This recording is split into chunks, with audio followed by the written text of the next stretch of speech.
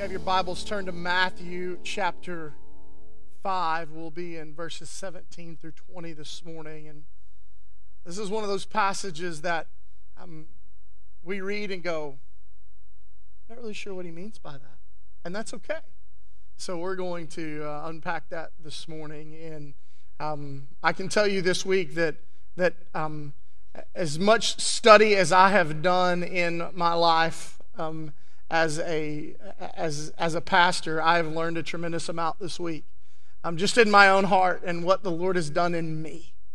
Our aim is simple this morning, is that Jesus came to give you a new heart. Jesus came to give you a new heart. In fact, in Ezekiel chapter 36, verse 26, it's a precursor to what Jesus is coming to do. And the prophet says, "And I will give you a new heart, and a new spirit I will put within you. And I will remove the heart of stone from your flesh, and give you a heart of flesh.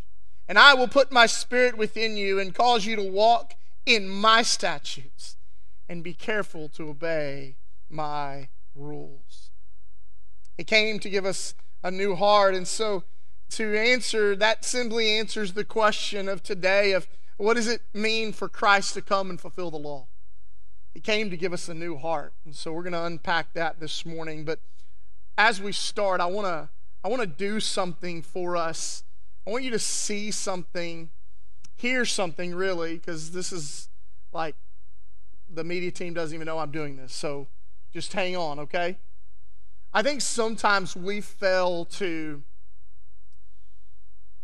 see Jesus in the Old Testament.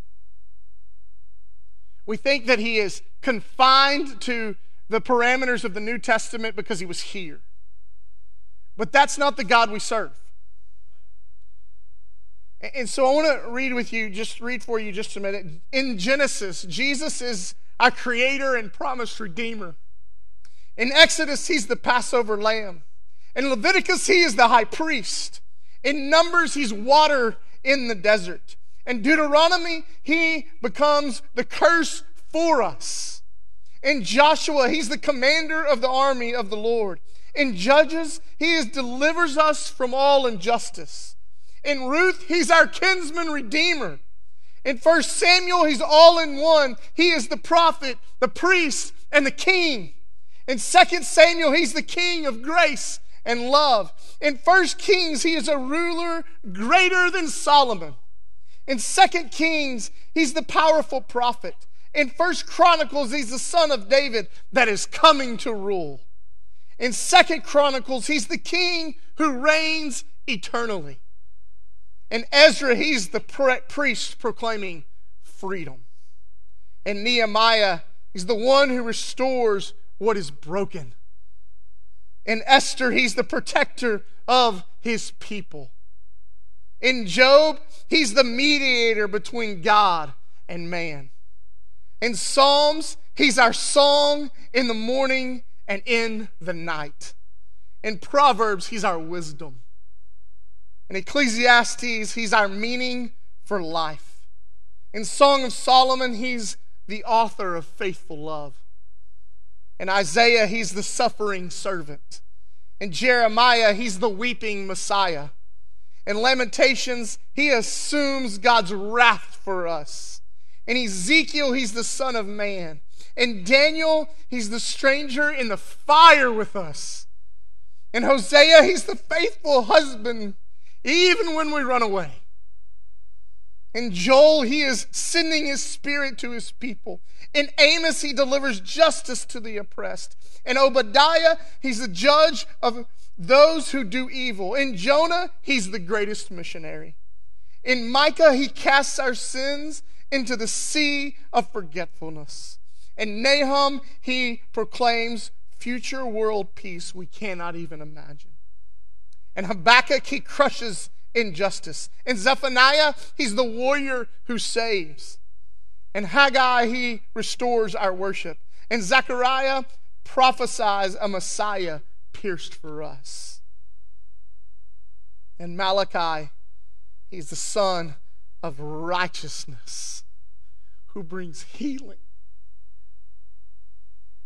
That's Jesus. That's our King. How does he come to fulfill the law this morning? He was always meant to fulfill the law, not to abolish it. Let's pray. Father in heaven, we come before you and we ask this morning, as we unpack your word, God, that you would be clear with us, that you would help us to understand it, Father, but then would you help us to take it and apply it to our lives and how we live, because how we live matters. Father, would you work in us this morning? It's in your mighty name that we pray. Amen and amen. Matthew chapter 5, starting in verse 17, he says this: "Do not think that I have come to abolish the law or the prophets. I have not come to abolish them, but to fulfill them." Well, let's just start right out of the bat here. First of all, do not think, right? This word here, think, is to regard or to ponder, right? Now, Jesus is talking to his disciples who are very close to him, and then there's other people scattered on the mountain. Okay, this is part of the Sermon on the Mount. We started in chapter 5. The beginning of chapter 5 starts with the Beatitudes, and then we walked through salt and light last week, and Jesus is saying, hey, this is how you live your life, right? And this is who you are. And now he's going to say, you live your life according to the Beatitudes. You live your life because you are called to be salt and light. But here's why. Here's why. And then he's going to break down some specific ways that your life changes because he came to fulfill the law. Okay? And so what we see here is that Jesus is talking to his disciples, and he says to them, do not think that I have come to abolish the law. Well, oftentimes when Jesus says these things, it's because he's already reading their minds because he's God, right? So I wonder if some of these disciples are sitting here wondering, I bet he came so we don't have to obey all those laws that the religious leaders say we have to obey, right? Because keep in mind, who are his disciples? They're not the cream of the crop, right? All the disciples are the ones who have chosen to go back home and learn their father's trade because they couldn't quite cut it to be a religious leader, right? And then you've got Matthew, who's this tax collector. Right? You can't help but wonder, as Jesus is saying here, hey, do not think that I have come to abolish the law. That I wonder if there were some those disciples going, man, yeah, we don't have to follow all the rules. How many of you are a rule follower in here? I'm with you. How many of you are like, nope, I'm the rebel? Okay, there's like 3 of you that admitted that. Okay, all right. Sean's back there, me, right? I see you, Stephen. You too, man. Right? But here Jesus says, hey, don't think that I've come to abolish the law, but I've come to fulfill the law. And so that's our first point this morning, is that he fulfills the law. Well, how? How does Jesus fulfill the law? Well, here's the deal, is that if we go back to the Old Testament, and when the law is given to God's people, the law is given to direct them into right relationship with God. God gives them boundaries, but God also gives them expectations of what it means to and how it looks to be in right relationship with him. Exodus chapter 20, right? It's the 10 Commandments. I am the Lord your God. You shall have no other gods before me. Right? He lays down the law and says, hey, if you walk in this, if you walk according to this, it leads you into right relationship with me. So the law is set up so that we would walk in right relationship with him. There's expectations set out. How many of you like expectations? Like if you're given a task, we've talked about this before, right? If you're given a task, you know what you're supposed to do, you know the parameters you're supposed to stay in, and you can do that, right? But what if somebody just says, hey, go do it? We're like, How many of you are like freaking out in your head right now that would even happen, right? Okay, right? Most of us like expectations. At your job, you like expectations, don't you? Because you can walk within those parameters, right? In my marriage, we have expectations of one another. Speaking of, you should all register for the marriage conference, okay? Right? But in our marriage, we have expectations, because if we set expectations and we voice those expectations, that's key, men and women. If you say the expectation, right, don't assume that anybody knows. If we say that expectation and we walk in that, our relationship thrives, doesn't it? So God does the same thing for you and I in the Old Testament. He lays down the law, and the whole purpose of the law is so that you and I would walk in right relationship with him. But what happened? Did Israel do that? Good. They didn't, did they? But what does God do? Because God is gracious and he's kind, he provides a way to restore that relationship, doesn't he? He provides the sacrificial system. And in that sacrificial system, you had to bring something to sacrifice in order to be back in a right relationship with God. But not only that, then the priest would take, they would sacrifice one, and they would take and pronounce all the sins on another on the Day of Atonement and release that scapegoat far away from the camp to remove the sin of the people away from the people, right? And so God not only sets up the law and says, hey, here's the expectations. When you walk in it, you're walking in a right relationship with God. But when you fail, hey, here's a way that now you can be restored into a right relationship with God. That's the law. That's how it's set up. And I'm thankful for that. I'm thankful for that. So then listen, what happens is that when Jesus says that I came to fulfill the law and not abolish the law, here's what he does. Jesus is ultimately the final sacrifice for you and me. He comes in and he lives this perfect life, and he goes willingly to the cross. And he sacrifices himself. God sacrifices his only son to cover your sin and my sin once and for all. So that when we walk and we're walking in right relationship with God and we mess up, now we've put our faith and trust in Jesus. Now, instead of God seeing our sin and wanting to punish us because he's a righteous judge, now God sees the sacrifice that was made for you and me. And the sacrifice is Jesus. And so when he says, I've come to fulfill the law, not abolish it, Jesus is saying, I've come because I'm the one that's going to put you into right relationship with God forever. That's who he is. So he came and he says, I come to fulfill the law. But then he's going to go on and he's going to say this. For truly I say to you, until heaven and earth pass away, not an iota, not a dot will pass from the law until all is accomplished. Therefore, whoever relaxes one of the least of these commandments and teaches others to do the same will be called least in the kingdom of heaven. But whoever does them and teaches them will be called great in the kingdom of heaven. For I tell you, unless your righteousness exceeds that of the scribes and Pharisees, you will never enter the kingdom of heaven. Wait, what? Right? You came to fulfill the law, not abolish it. But yeah, we got these Pharisees and scribes saying, I got to do this, this, this, this, and this, but yet I'm supposed to be as righteous or more righteous than they are? Is your head hurt yet? Right?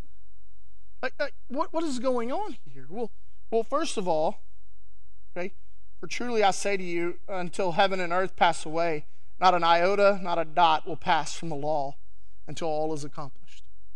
What I want you to see and understand is that every part of this book, from Genesis of Revelation, has a purpose and it has a plan.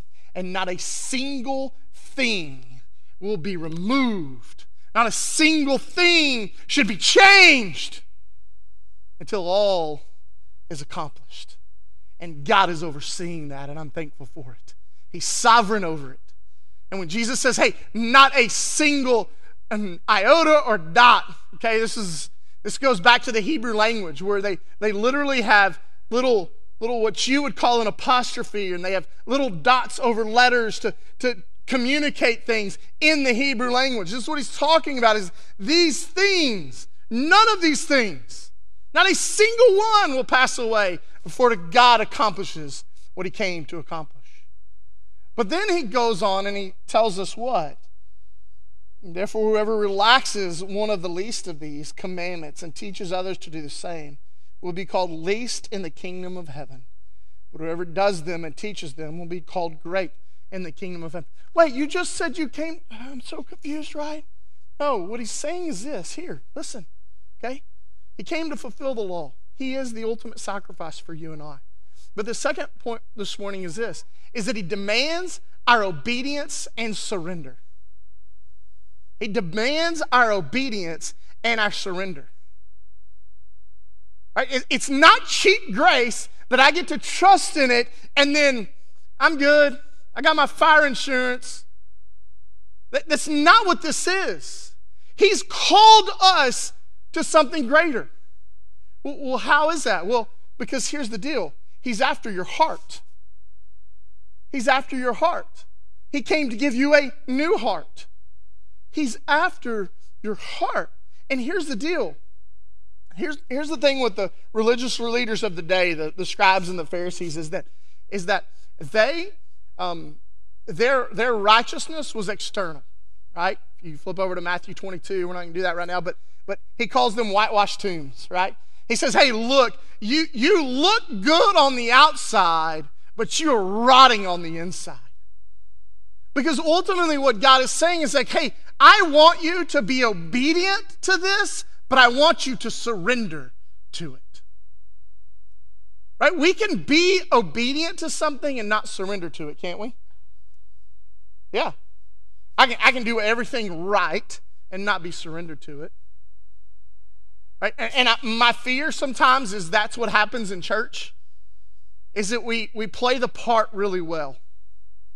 Right? I look good. I go to church. I tick all the boxes. I may even teach a Sunday school class. I'm not calling you out, teachers. I'm just saying, like, in general, right?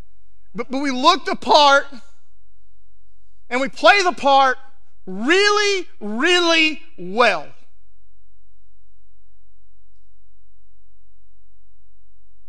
And so much so that we may have even convinced ourselves that we're doing great.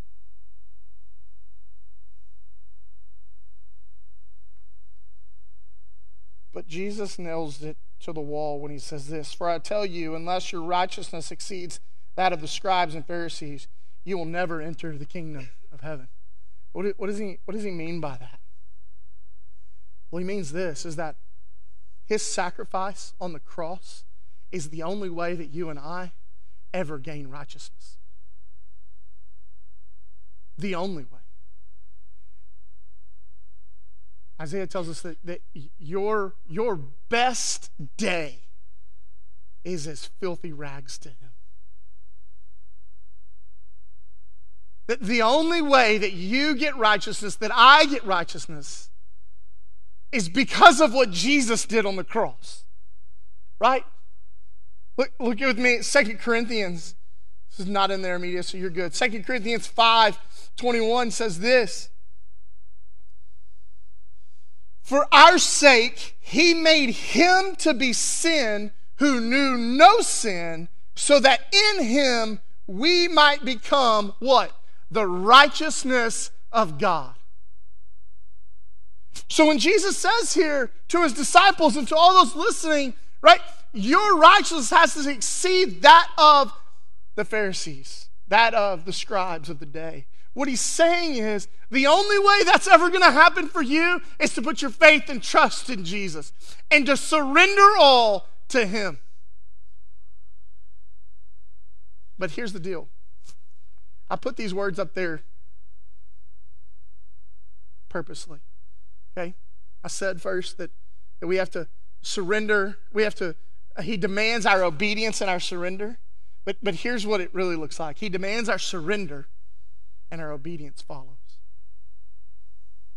Because when we surrender our lives to Him, when we surrender our heart to Him, Scripture is very clear. It says that we are made a new creation. We are made a new creation. And in that, what happens is out of my surrender to Him, I then walk in obedience to Him. And so out of surrender to Him, when He says that my righteousness should exceed that of the scribes and Pharisees, then when I put my faith and trust and surrender my heart to Him and He gives me a new heart, now, man, it's easy for me to walk in obedience. Because when I'm surrendered to Him, I fall deeply in love with Him. And I want nothing more than to be obedient to Him. Right? So what does this mean for us? Like, how does this apply to our lives? How do we... What do we do with this? It's great information, Brady. Right? Well, here it is for you and I. We have layers to us, right? Ever seen Shrek? Donkeys have layers, right? We have layers to us as humans, okay? It's how we experience, it's how we interact with the world, okay? The first layer to us is our social layer, right? Our social relationships, how we interact with people, right? How we interact with the environment around us, okay? That's kind of the first layer to us, right? And then the second layer to us is just kind of our person, our body, how we physically present ourselves, what you wear, whether you shave, whether you have a beard, whether you have hair or not. Like, it's how we present ourselves. I know you can't necessarily control that. I can't, but my hair anyway. So, like, how we present ourselves, right? Our body, how we take care of our body, those things.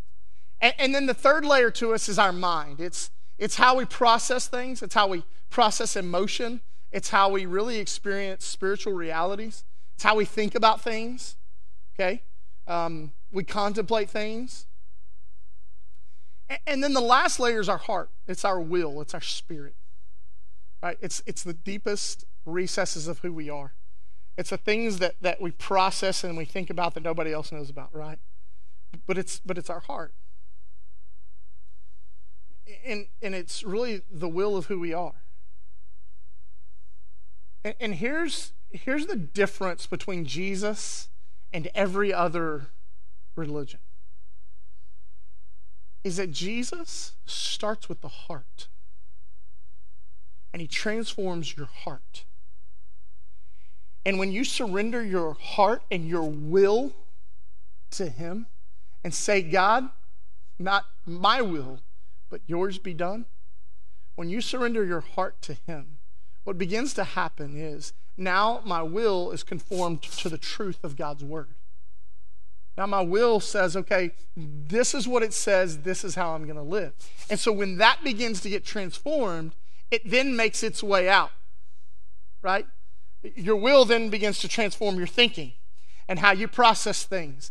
And the truth of God's Word begins to become prevalent in your mind instead of what the world tells you. And then what happens is it begins to affect your body. It begins to affect how you see yourself. It begins to affect all kinds of things, right? The truth of God's Word is permeating. And then what happens is that it goes another layer, and it affects your social interactions, and it affects your relationships and how you treat people and how you speak to people. And that's who Jesus is.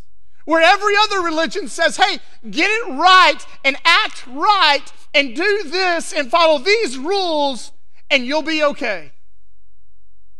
Jesus says, no, I've come to give you a new heart, and I'm going to transform not only your heart, but I'm going to transform your mind, I'm going to transform your body, and I'm going to transform everything about you so that your interactions with everyone are different than the rest of the world. That's who Jesus is. And when Jesus says, I've came not to abolish the law, but to fulfill it, that's what he means. He's come to give you a new heart, to change who you are, and to fulfill ultimately that there's no more need for a sacrifice because he has done it all. Let's pray. Father, thank you for your word this morning. Father, for those that are in this place this morning that maybe for the first time Jesus coming and fulfilling the law makes sense. Maybe for the first time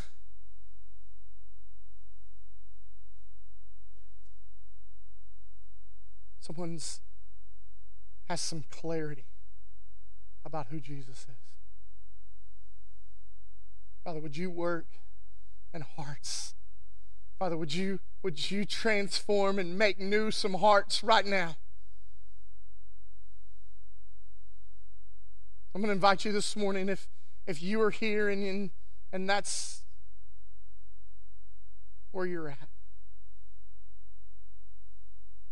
I just want you to, if the Lord is pressing upon you and you have never put your faith and trust in Jesus with your head bowed and your eyes closed and your heart open to surrendering to him,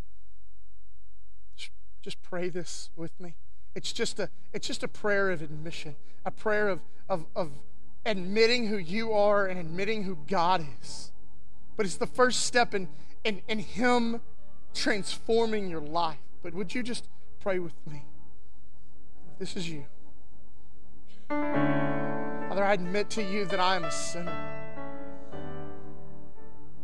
I believe that Jesus died on the cross for my sins. And I confess him as the Lord, as the King, as the Savior of my life. Give me a new heart in this moment. Father, for those that may have prayed that for the first time, Father, I pray that you would just in this moment begin to work in their minds. You've given them a new heart, God. May they begin to walk with you. Father, this is your time. May we respond accordingly. In your name we pray. Amen.